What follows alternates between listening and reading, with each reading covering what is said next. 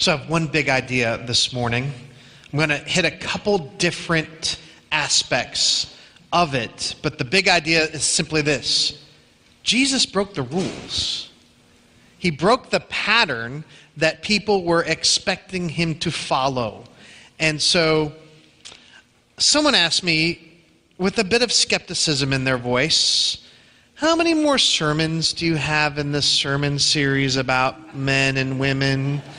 You know, if you're visiting with us today or new, we're about, I think, sermon number 6 into the series about women and men and marriage and singleness. And so I'm going to try, in order to keep the sermon series a little bit like not going forever, put 2 ideas to one in today. I've learned, my pappy told me you can beat a dead horse, but you can't make him drink. But so I'm going to try to not, I get it. You might say, Pastor Mitch, we get the idea. In the ancient world, women were second-class citizens. They were under oppression. But, in the Bible, God sets women free, and it's good news for men and women together. And so I'm not going to dwell on that part, but we haven't got to Jesus yet. And all the stuff I've been talking about, it's actually been mostly the Old Testament or somewhat in Paul's letters. So I want to ask the question, how did Jesus break the cultural expectations for relating to women? Like, how did he fit into this? And then so my goal is to kill two stones with one bird. So the second question we're going to do is, what did Jesus say to those for whom marriage had not worked out? And I'm going to start with the story of a particular date night that I had back when Cheryl and I were newly married before kids. We heard on the Christian radio station that there was a Christian comedian coming to Seacrest Auditorium. This is back in another state. And so, that sounds fun. That's a neat date night, rather than just a movie or something. So we went to this, even got dressed up a little bit, went to Seacrest, didn't know where it was at, had to find it. And I remember parking and looking, and it's like, wow, there are a lot of, we had to park far away, had to walk there, and everywhere I looked, I saw people coming, and they were all women. And then I saw buses. I'm like, I had never heard of this. Her name was Shonda Pierce. I'd never heard of her. And so, but she seemed to be rather popular because there were buses. And as I looked and saw the buses, it was only women getting out of the buses. And then we went into the lobby, which was very full, and we went to register, and me and Cheryl, and says, yeah, we need tickets. And the woman taking our registration looked at me rather quizzically. I'm like, okay, well, I don't know what's going on. It was only when we got to our seats in this auditorium that was pretty full, and then I realized what was going on when they put up the flyer we had never seen that advertised this. It's Shonda Pierce having a girls' night out. So I found myself, I think, one of 4 men in the entire auditorium of this thing. And I'm like, oh, I did not feel like I was in the right place. Like, if you ever felt like you're not sure you belong, that was me at that moment. Now, Shonda was very gracious. She acknowledged the few men in the house and welcomed us and said she was glad that we were there. She was very gracious, and she was funny. So it was a good show. So I'm glad we went, but it had that experience of wondering, was I in the right place? What I would suggest for our main scripture, thank you, Matthew, for reading, was Mary in the right place? Was she where she was supposed to be, in the room with all the men? So we're going to kind of get to that, but leading up to that, I want to talk about, in the world of the Bible, it was generally true that women did not get the same education. They didn't get formal education, and they weren't taught even the Bible, the Old Testament Bible, as the men would have been. So one of the rabbis said this. Rabbi Eliezer said, whoever teaches his daughter Torah, which that's the Old Testament Bible law, whoever teaches his daughter Torah teaches her debauchery. Like, wow. It says, the wisdom of a woman is only in her spinning rod. May the words of the Torah be burned and not be delivered to women. Where did he get that? Right? Like, is that, how did he get that idea that the Bible should not be taught to women? Now, if you've been with us in the sermon series, we have an answer. Where did this Jewish rabbi get the idea women should be taught? What's the answer? Hellenism. Right? How Hellenism, the Greek thought and culture that was very antagonistic to women, had infected God's people so that they were thinking wrong. It messed with their minds. That he did not get that from the scriptures. That's the point. He got that from the culture of his day. But so it was true that women weren't included in the idea of being taught by a rabbi. The Chosen, I don't know if anyone watches this show. I love it. I think it's great. They highlight that truth in one of the first seasons when you find out, like Mary Magdalene, she was not taught Torah. She didn't even know how to read, right? Where all the men, even though they were fishermen, like they were working class guys, they knew how to read, and they also had gone to Torah school, right? They had learned the stories of the Bible. For Mary Magdalene, it was all new. So that's a truth that the women were not included. And so for many rabbis, women had no place in learning as a disciple. Jesus was like no other rabbi, like no other teacher. What would have been different about Jesus? What would you have noticed? How he did things, how he broke the rules that the rest of the religious environment that did. So first thing you would have noticed, Jesus listened to and spoke respectfully about women. One of the prayers that the rabbis taught would basically said for men to pray each day, thank you, God, that you did not make me a woman. Jesus never did crap like that, right? He spoke respectfully to and about women, referred to one as a daughter of Abraham. The one time he praised to his disciples a poor widow for giving to God in faith. The one woman, the hemorrhaging woman, we talked about that story, how he stopped and just listened to her. He listened to women and he spoke respectfully about them. Second thing that Jesus did that would have stood out is he stood up for and even protected women against the religious authorities of his day. The key example, of course, is the woman caught in adultery whom the religious leaders were trying to stone to death. Jesus intervened, stopped that from happening, and sent her away with a blessing. Right? So he would stand up against the religious leaders for women, even ones who had sinned and done wrong. The other one is a woman whose back was bent over, that she came for healing. And not only did he heal her, he blessed her and chastised the religious leader who said she shouldn't do that on Sabbath. Right? So he stood up for women. The third thing is Jesus included women in the community of his followers. So Mark 3:34, 35, people were looking for Jesus, and it was his family members, Mother Mary, and they said, well, hey, Jesus, your family's outside looking for you. He says, no, look around. He says, here are my mother and my brothers, for whoever does the will of God, he is my brother and sister and mother. So what does that say? In the community of those following Jesus were brothers, sisters, and mothers. So men, women, both young and old, sisters and mothers, were included in the community of disciples. And now as we move to the main passage that we read, we'll see Jesus allowed women to learn as his disciple. So Luke 10, 38 to 42 talks about the story of Martha and Mary. This isn't a great passage that I have taught on a lot in my ministry. Like even before I was a pastor, this is one of the Bible studies we would pull out. And I love to talk about. So here's how I have taught this, traditionally taught it, and many teachers have taught it, is you talk about Martha and Mary as two very different sisters, right? Martha is the doer. She's the one, wants everything perfect, wants the house arranged. She has Jesus. She's hosting him in her home, and she wants everything to be just right, so she's working really hard, and she's working so hard she gets all worked up.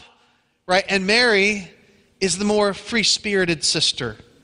who is more relaxed and just sitting and listening, and she's taking in the teaching of Jesus in the midst of this environment where all the other male disciples were, and she's just sitting and taking in his teachings. And so when Martha wants Jesus to tell Mary to come help her, Jesus says, no, Mary's right where she needs to be. She's chosen what is better.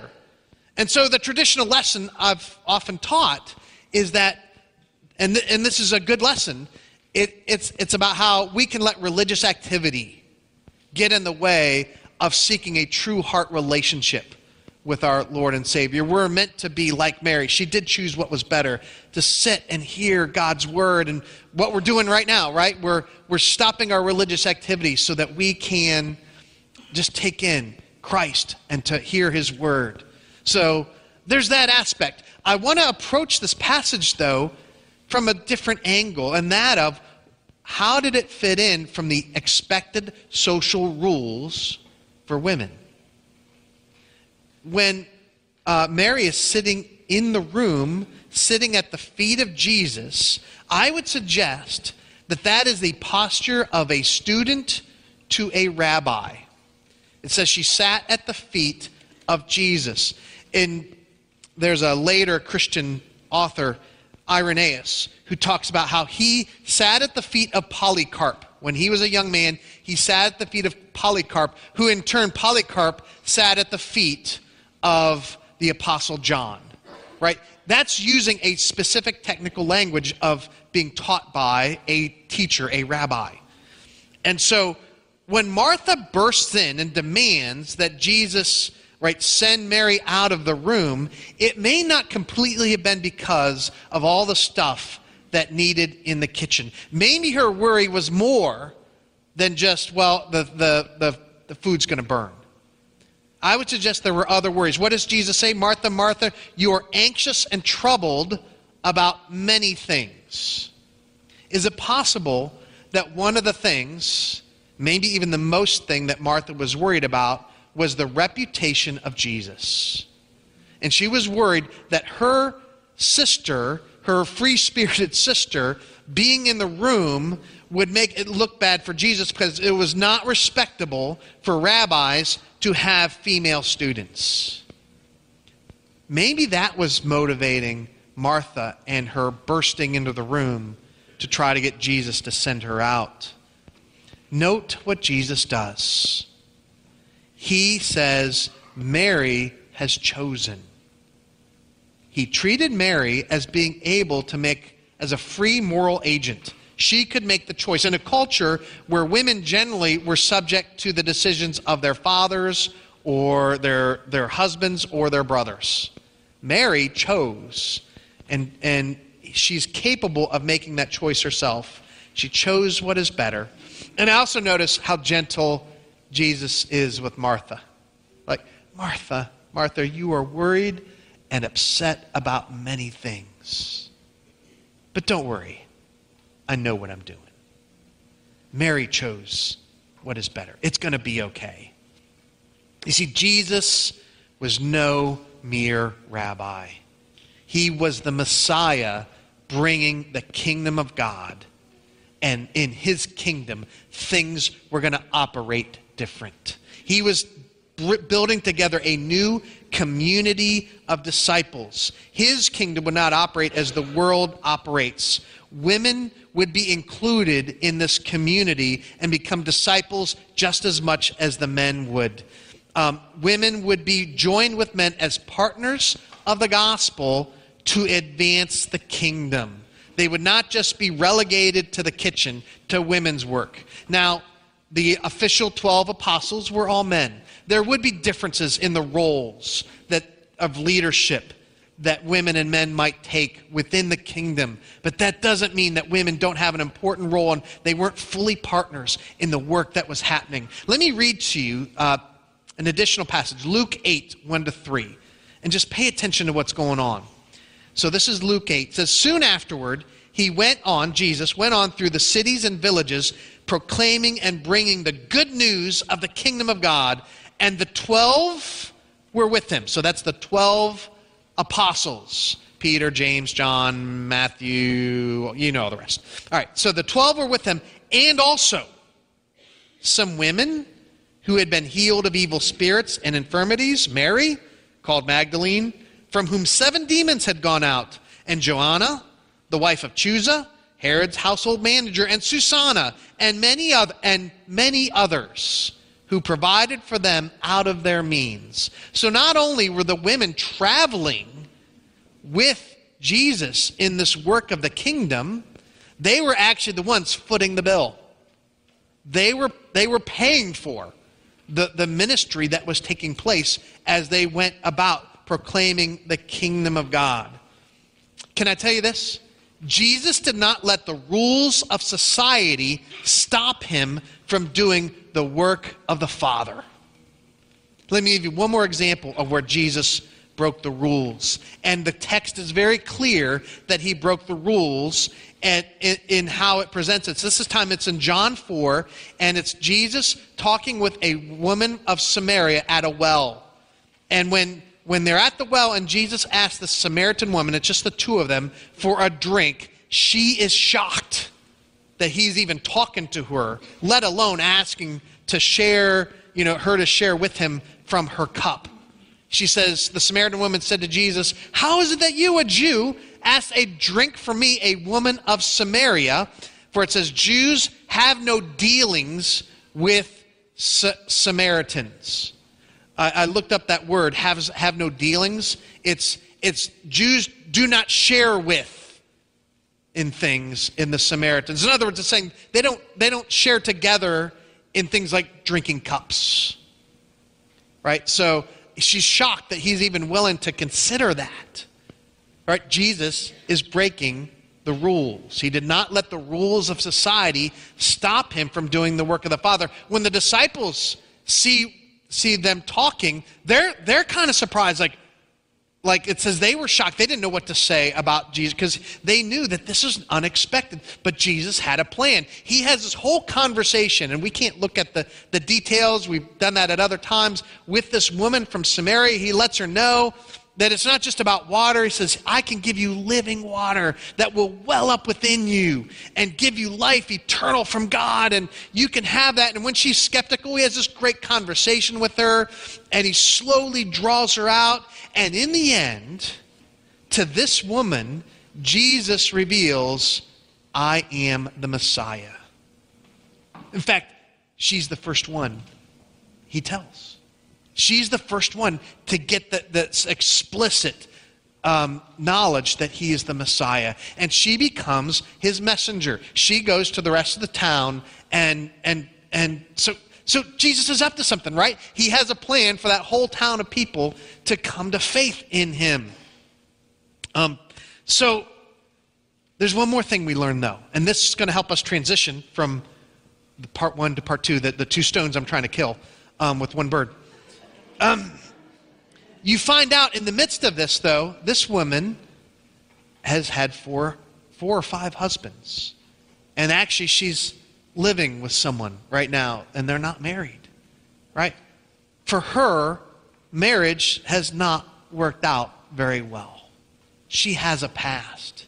But Jesus is he doesn't let that stop her, because he knows when Jesus comes into our life, the old is gone and the new has come. That she would be changed by that relationship, that living water that would come into her life, and that would change everything for her. And so I want us to think about, not only did Jesus break the rules about women, but also for those whose marriage has not worked out, how did he relate, and what's his plan for that aspect? And I think it was our last sermon a couple weeks ago. We talked about what is God's design for marriage, right? And we talked about how God has an amazing design that is both good for men and women. And it's even a picture of the gospel. Proverbs 18:22, marriage is a good thing. He who finds a wife finds what is good and receives favor from the Lord. And if God calls you into marriage and leads you to a spouse, rejoice and give thanks. Marriage is a good thing. And in the church, modern churches like ours, we affirm marriage. We affirm those getting married. We do weddings, things like that. I delight. Sometimes I'll listen to the sermon later to figure out what I said, because sometimes I forget.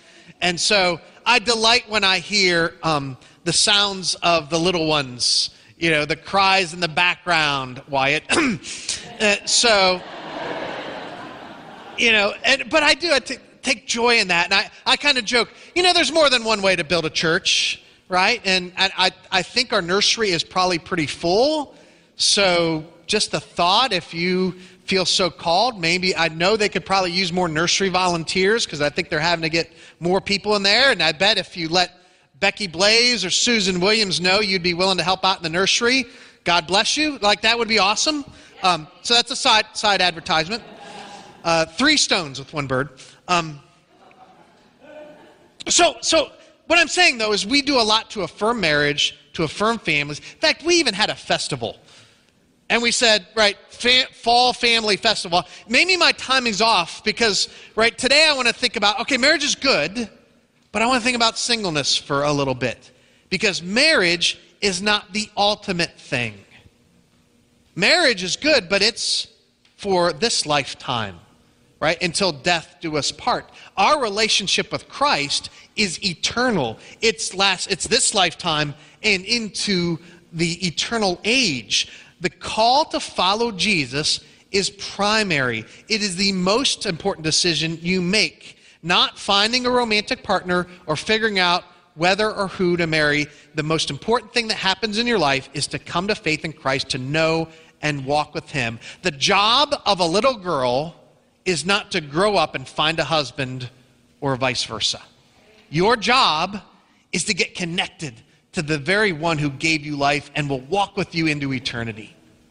Right? So one of the great heroes in the Bible is the Apostle Paul. In fact, we looked at his words when we talked about marriage. Guess what? Paul never got married. Right? One of our great heroes in the New Testament, the one who wrote a good chunk of our Bible and the New Testament, never married. And here you got to say, here's what he says. He says, I wish all of you could be as I myself am. He says, to the unmarried and to the widows, I say, it is good for them to remain single as I am. What a hoot, right? So marriage is good, but it's equally good. It equally has a place to remain single. Paul talks about how when you're unencumbered by marriage, you can give yourself more fully to the work and service of God. So God has a design for singleness as well as for marriage. Jesus was one of the only founders of a major religion who was not married. Right? Jesus himself, our Savior, never got married. Another way of saying that, singleness is not a curse. Right? In our modern world, it could sometimes be, we value romantic relationships, we value sex above all other things. Everything revolves around romance, sex. Every movie seems to be about that. And it seems to be that that's the way they say, well, you'll only be fulfilled if that happens in your life. What I would suggest is Jesus taught it is possible to be a fulfilled human being, never get married, and never have sex. What Jesus called for us was radical in his day, and it's still radical in our day. In one passage, and I'm not going to go into it in depth because when I did, I kept getting rabbit trails, and we would be here forever. But it talks about being made a eunuch for the sake of the kingdom of God. So again, we'll maybe dig into that passage later. But what he was talking about is Jesus was talking about marriage and how God's design for marriage is that a man, a husband, really it's both, but a husband would stay faithful to one woman and for all of his life. That's what's the design for marriage. And his disciples say, what? Like they just, maybe it's better not to get married. They couldn't imagine, that design of limiting yourself to one wife for your whole marriage. And he says, well, everyone's got his gift. In fact, there's another way to have a gift. And that is some will abstain from sex and marriage for their whole lives for the sake of the kingdom. Right? He's shared that as an option. So the design for singleness is to forsake marriage and sexual romance for the sake of serving God for a lifetime. And that could be just as healthy, just as good for following God as to go the route of marriage. So the challenge, the call, is sexual faithfulness in marriage to one person for a lifetime, or chastity as a single person, refusing to sexualize our friendships as the world insists that we need to. What is God's design for those who are single? Whether it's those who never get married, those who are widows and widowers, those whose marriages fell apart for whatever reason, good or bad, whether they were left or whether they made some bad decisions. What's God's design for that? 3 things. One is that we would be members of the body of Christ. When we come to Christ, the Holy Spirit knits us together, unites us into one, incorporates us into the body of Christ, where we can and are called to find deep and abiding relationships. I've been highlighting this book, Confronting Christianity by Rebecca McLaughlin, and she talks about some of these issues dealing with singleness, and I found this quote to be really helpful. She just phrases it so well. So she says, in Confronting Christianity, she says that in a biblical framework, therefore, friendship is not the consolation prize for those who fail to gain romantic love. The Bible is clear that sexual intimacy belongs exclusively to heterosexual marriage. But the one-body reality of gospel partnership, best experienced in same-sex friendships, is not a lesser thing. We have this on the authority of Jesus himself, who never married, invested deeply in friendship, and declared, "Greater love than no one than this, that someone lay down his life for his friends." So there's no greater love, in a sense, than those kind of deep and abiding friendships, as important as marital love can be. So what's God's design for singleness? One is being members of the body of Christ, united together, where we can build friendships, deep and abiding friendships. I hope we're doing that. I hope we're working on that. The second part of the design is being part of a family of believers. Right, I already read this verse where Jesus says, "Here are my mother and my brothers and sisters." Right, whoever's doing God's will, whoever hears the word and comes into this family of this community of followers of Christ, believers, they are my mothers and brothers and sisters. So in Christ, you do not travel alone. We are to find relationships and build these relationships within the church family. I want to tell you about the favorite time I ever went to a baseball game. And I don't get to go to baseball games. I don't go as much as Nick goes by any means. I like baseball, but I'll never forget this one. And it was because it was Billy's first baseball game he ever got to. So we had a family at a previous church.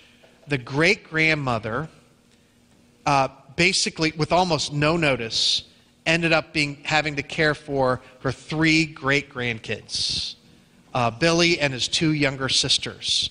And the reason why is her daughter had died and her granddaughter was addicted. And so all of a sudden, and she was kind of actually new to the church, but like she needed the church family to come around. Like she's a great-grandmother and barely had the energy to do what she needed to do. And so I think it was so much fun to, like, these 3 kids to kind of get a part of the church and what we were doing. And so a group of us were going up to see the Cleveland Indians play. And I said, I basically, "Billy, hey, why don't you come up with us?" And so I took him along on that game. And it was just so much fun to see him, his first ever baseball game, because his dad had never taken him to one.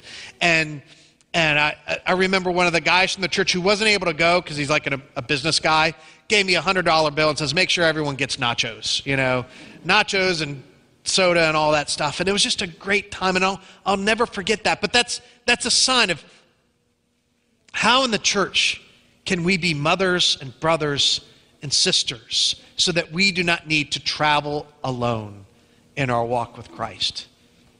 The third part of God's design is that we would be fruitful and multiply. So in Genesis 1, it talks about, for marriage, for the male and female together, you would what? Go and be fruitful and multiply, fill the earth, right? So God's design is that in the sense of having children, being fruitful and multiply, that can only be done by a married couple, or that's his design, a husband and wife. Does that mean if you never get married, you're shut out of that? No. Jesus said, "This is to my Father's glory that you bear much fruit, showing yourselves to be my disciples." Well, what's he saying? He's saying, as part of my people. In another place, Jesus said, if you're abiding in me and I in whom, you will bear much fruit. Apart from me, you could do nothing. So in Christ, we who know him, we will be fruitful and we will multiply. But I think we especially do that together. I become more convinced over my years that it is not the solo evangelist that matters as much as a community of people who are sharing Christ together. That actually works more to the multiplication of the faith, where we're inviting people in. There's a place certainly for the solo evangelist who's really good at connecting in those conversations to non-church people. And I'm not particularly good at it myself, but I know people who are, and I love it. And I think God equips those people. But even then, drawing them in to the church and the larger church, that's a family thing, right? We do that together. And I can't think of a better picture than what happened yesterday. Like I really did think, was my timing off in planning the sermon series where I'm going to talk about, singleness. The day after we have the family fall festival, I'm like, is that, but I realized, right, no, my timing was right on. Because what did we do? We came together as a family of believers, and we invited families from all over our community to come and be a part of this and hear about, see what's going on. We had at least 60 volunteers, involved in this in all sorts of ways. Like some people were decorating, we each brought our gifts, the various abilities as a body of Christ together. And I heard at least 100 families went through our whole thing. And this place was packed. If you helped out with it or were a part of it, thank you so much for what you did. If you didn't get to see it, Buchanan Hall was packed with people. And so this is what it means when God brings his people together, that we could go forth, we could be fruitful and multiply because he works through us as a body of believers. Friends, this is God's design. Let me pray. Father in heaven, I thank you that Jesus broke the rules. He broke the rules so that we could be included in the family of God and the people of God. I thank you, Lord Jesus, that you are at work in our midst. I thank you for what happened yesterday and the many visitors we had that came out and got to see our church and what's going on. Father, you are good, and we just delight in being a part of what you're doing in our midst and in us. Amen. Well, let's sing our closing song, "Oh, How Good It Is." And we can sing together as a family of God as we serve him together.